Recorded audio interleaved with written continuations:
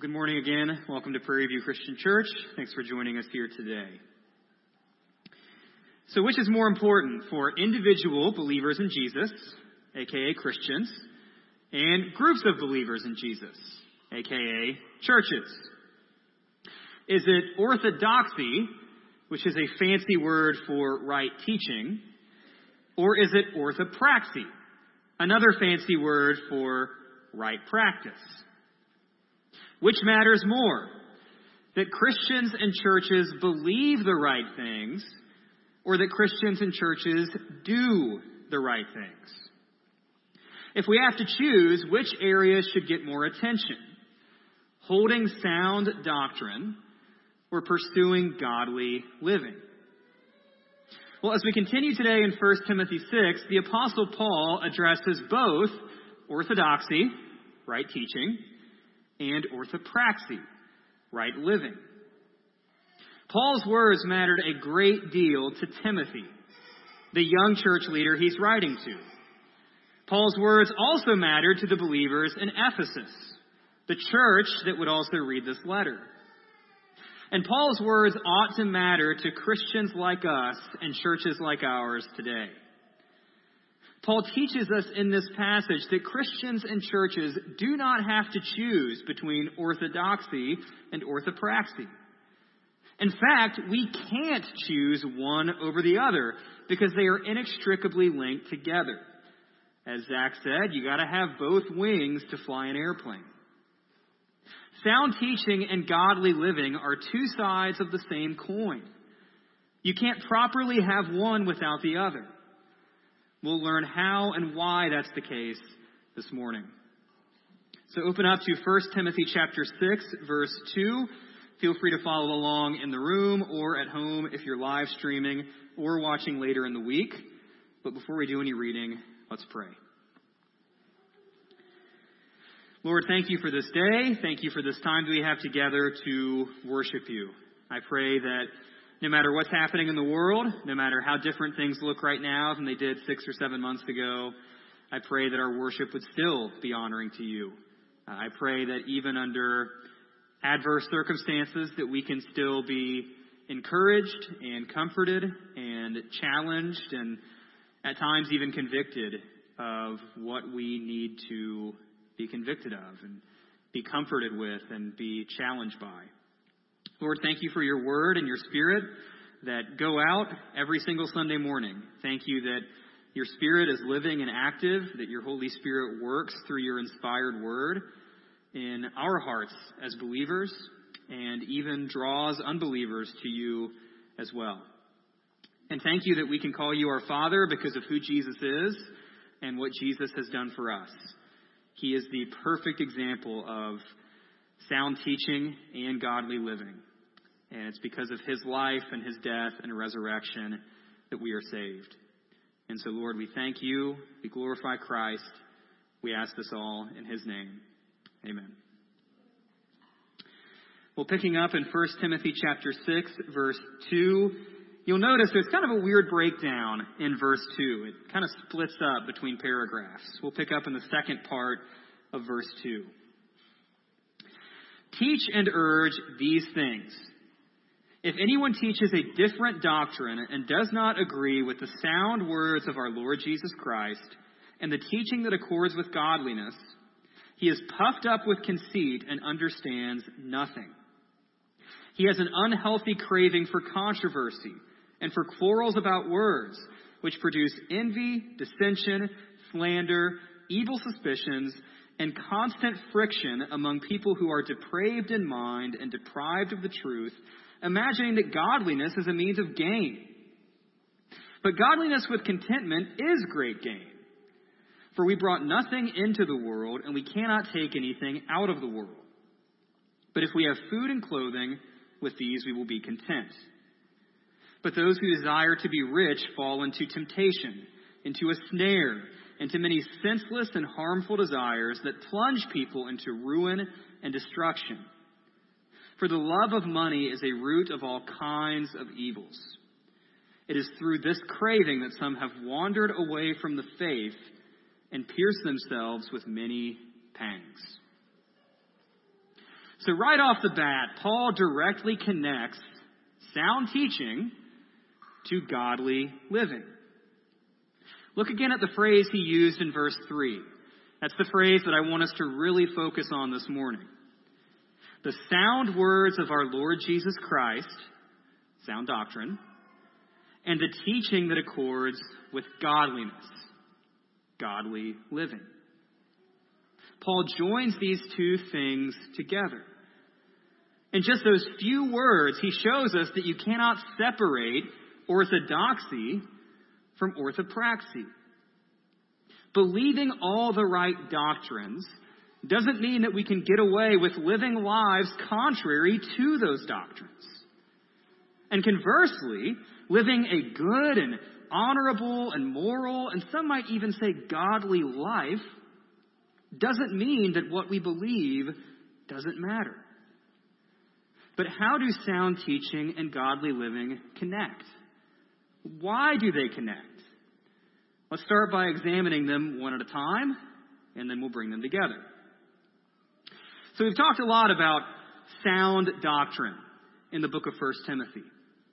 But what exactly is sound doctrine anyway? Well, sound doctrine is that matches up with what Jesus himself said. Sound doctrine lines up with the words that Jesus passed down to and through his apostles. Paul, the author of this letter, was one of those apostles, although he did take an unconventional route to get there. So it's safe to say that if anybody knows what sound doctrine is and isn't, it's someone like Paul. Jesus himself gets at this idea of sound doctrine in the Great Commission. In Matthew 28, he sends the apostles out into the world to teach them to observe all that I have commanded you. In other words, Jesus tells the apostles to pass down the words that he has said. The book of Jude refers to sound doctrine as the faith that was once for all delivered to the saints. In other words, the words of Jesus, the doctrines of Jesus, the teachings of Jesus passed down throughout the generations. Paul puts it this way in 1 Corinthians chapter 15, starting in verse 1. We read there. I am all out of sorts this morning. The mask has got me thrown off. 12, 13 weeks into this, and yet still thrown off. Verse 1. Now I would remind you, brothers, of the gospel I preached to you, which you received. Think about that. They received it. It was passed down to them. In which you stand, and by which you are being saved, if you hold fast to the word I preached to you, unless you believed in vain. For I delivered to you, Paul delivered it to them, passed it down to them, as of first importance what I also received. It was passed down to him, delivered to him. And then he continues, that Christ died for our sins in accordance with the Scriptures, that he was buried, that he was raised on the third day in accordance with the Scriptures, and that he appeared to Cephas, then to the 12. Then he appeared to more than 500 brothers at one time, most of whom are still alive, though some have fallen asleep. Then he appeared to James, then to all the apostles. Last of all, as to one untimely born, he also appeared to me. We would not know this gospel. We would not know this sound doctrine if it had not been passed down to the apostles. And if the apostles had not passed it down to people after them. And that generations and generations and generations of followers of Jesus also hadn't passed down these sound words. So what exactly is healthy, pure, uncorrupted doctrine? It's the correct words of Jesus. The correct words about Jesus. Passed down from Jesus to all who would believe in him. As Paul said in verse 3, the sound words of our Lord Jesus Christ. At its most basic level, that's what sound doctrine is. However, as we've discussed throughout 1 Timothy, not every teacher of doctrine is as committed to the sound words of our Lord Jesus Christ as Paul and Timothy are. There are false teachers in Ephesus who had arisen from within the church itself. And they're not teaching sound doctrine. Paul says that they are teaching a different doctrine. The word different in verse 3 is not as neutral or harmless as you might think. Sometimes we say that something different is good. Change is good. Well, in this case, different is not good. The word there carries the connotation of foreign or strange or even illicit. Like a virus, the doctrine these false teachers are spreading does not belong there, and it is hurting the host. To get an idea of what Paul really thinks about different doctrine, we can read his words in the book of Galatians. Galatians chapter 1, verse 8.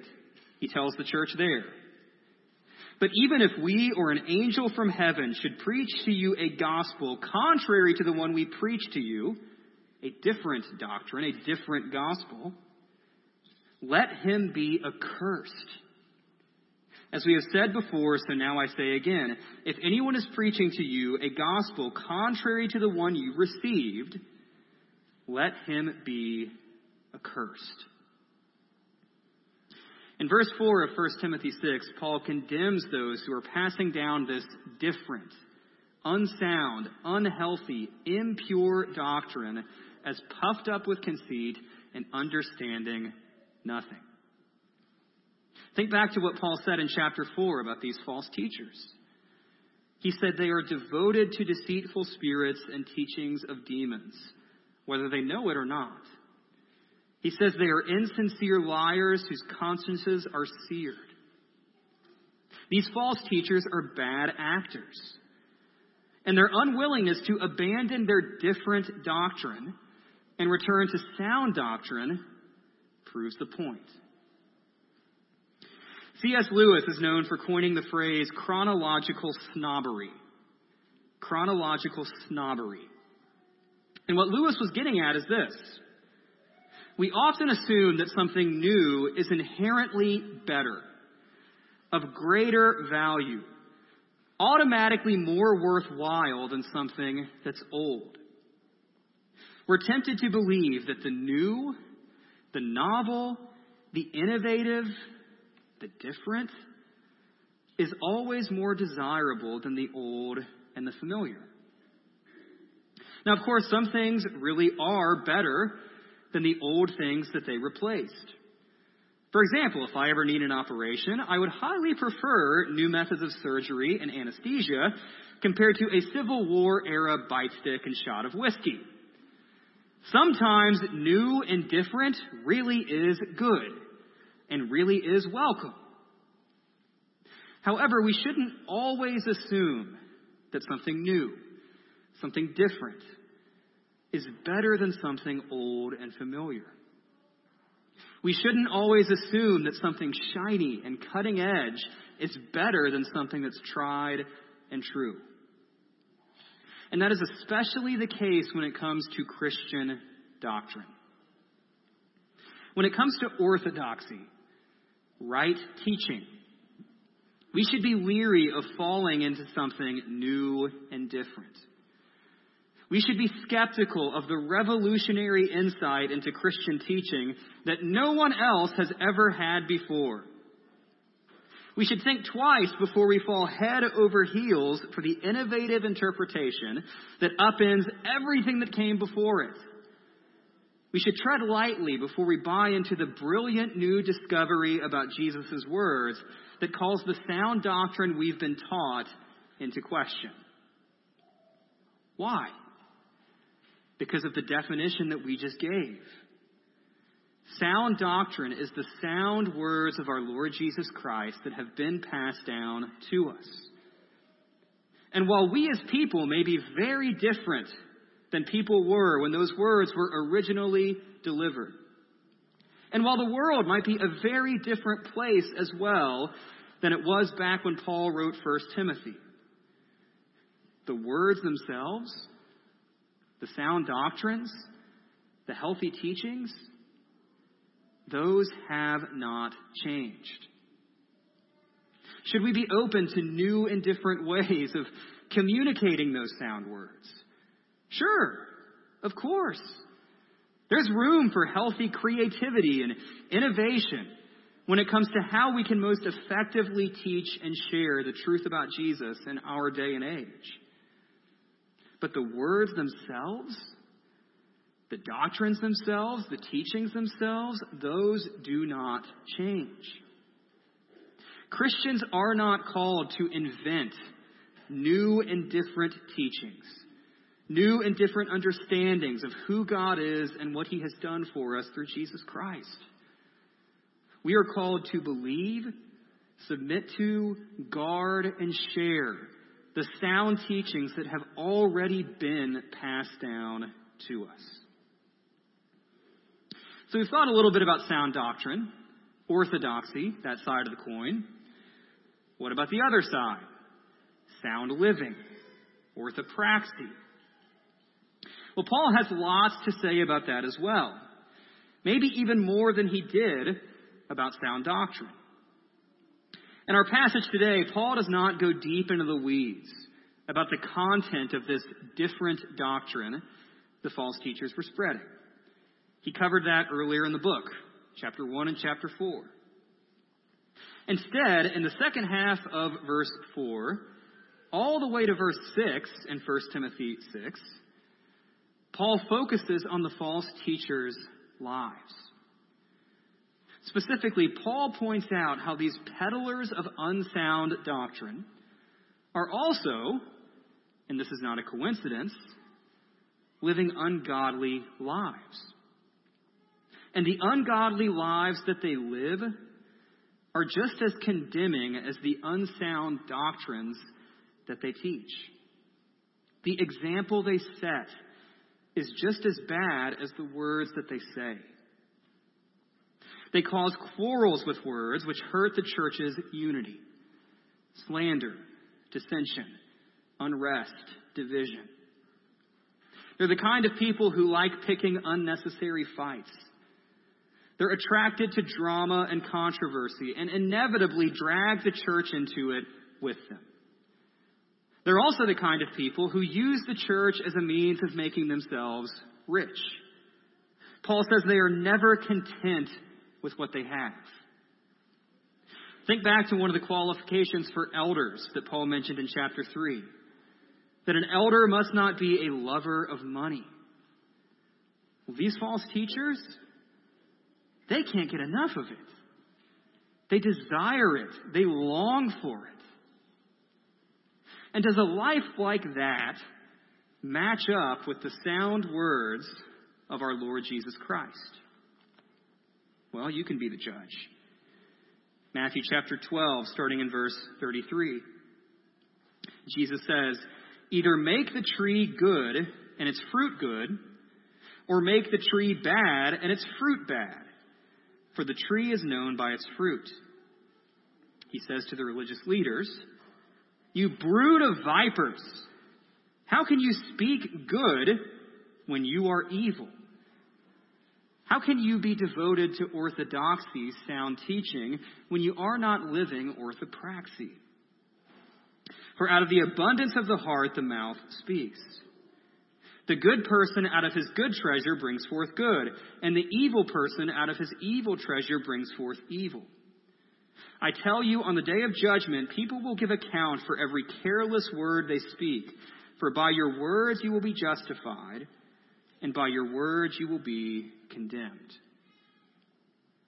Or look at Matthew chapter 6, verse 24. Paul said the false teachers were lovers of money. Jesus says, "No one can serve two masters, for either he will hate the one and love the other, or he will be devoted to the one and despise the other. You cannot serve God and money." So what's orthodoxy? It's believing and teaching the sound, healthy, pure words of Jesus and about Jesus that Jesus has passed down. And what's orthopraxy? It's the godliness that accords with those sound words of Jesus and about Jesus that Jesus has passed down. And if you want an example of what happens when you stray from one or both of those, you can take a look at the false teachers in Ephesus. They believe and teach a new and different doctrine than the one delivered once for all to the saints. And unsurprisingly, their lives do not match up with the words of Jesus at all.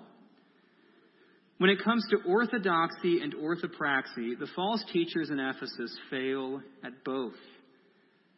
And that exposes them for the frauds that they really are. So back to our original question. Which should matter more to Christians and churches? Orthodoxy or orthopraxy? Which is more important? Believing and teaching the right things, or practicing and living out the right things? Well, like we said earlier, they're two sides of the same coin. Two wings on an airplane. When one falls by the wayside, the other is not far behind. Failing to believe sound doctrine will lead to an unsound life. And living an unsound life casts doubt on our belief in sound doctrine. There's a biblical word for someone who believes or teaches one thing and then proceeds to live out another. And that word is hypocrite. So Paul challenges Timothy. He challenges the believers in Ephesus. He challenges the Christians in this room to pursue both orthodoxy and orthopraxy. We're called to believe the sound words of our Lord Jesus Christ and about our Lord Jesus Christ that have been passed down to us. And we're also called to live in godly obedience, to live in humble submission to those words, not just knowing them in our heads. Of course, we cannot do this on our own. We can't do this by our own blood, sweat, tears, and strength of will. Try as we might, we will only prove to be hypocrites without God's grace and without God's help. And thankfully, God has provided that grace. God has provided that help that we sinners need. Christians are those made new by, indwelt by, empowered by the Holy Spirit to respond to the gospel in faith and live out the gospel in obedience. And when believers in Jesus, those who have been justified by his broken body and shed blood on the cross, those being sanctified by the Holy Spirit, when we take both sound teaching and sound living seriously, God is glorified. So may we not fall into the deceptive trap of separating what we believe in our heads from how we live every day. May we avoid two common errors, both in Paul's day and age and still around in ours. The first error is to think that as long as we believe and teach the right things, as long as we nod our heads in agreement with sound doctrine, or sign on the dotted line under our church's statement of faith, or raise a hand and say a prayer at a revival, then it doesn't really matter how we live. The second error is to think that as long as we do all the right stuff, as long as we live moral and upstanding and admirable lives, walk little ladies across the street, give some money to charity, try to be honest, then it doesn't really matter what we believe, right? Wrong. Both of those errors are deadly to Christians and to churches. So by the power of the Holy Spirit, may we know and believe and teach the sound words of our Lord Jesus Christ. And may that teaching accord with and produce godliness within us and without us to the glory of the Father. As we close, one final passage that just came to mind. It seemed fitting for this Sunday morning. James chapter 3, starting in verse 13. Who is wise and understanding among you? By his good conduct, let him show his works in the meekness of wisdom. But if you have bitter jealousy and selfish ambition in your hearts, do not boast and be false to the truth. This is not the wisdom that comes down from above, but is earthly, unspiritual, demonic. For where jealousy and selfish ambition exist, there will be disorder and every vile practice. But the wisdom from above is first pure, then peaceable, gentle, open to reason, full of mercy and good fruits, impartial and sincere. And a harvest of righteousness is sown in peace by those who make peace. Let's pray.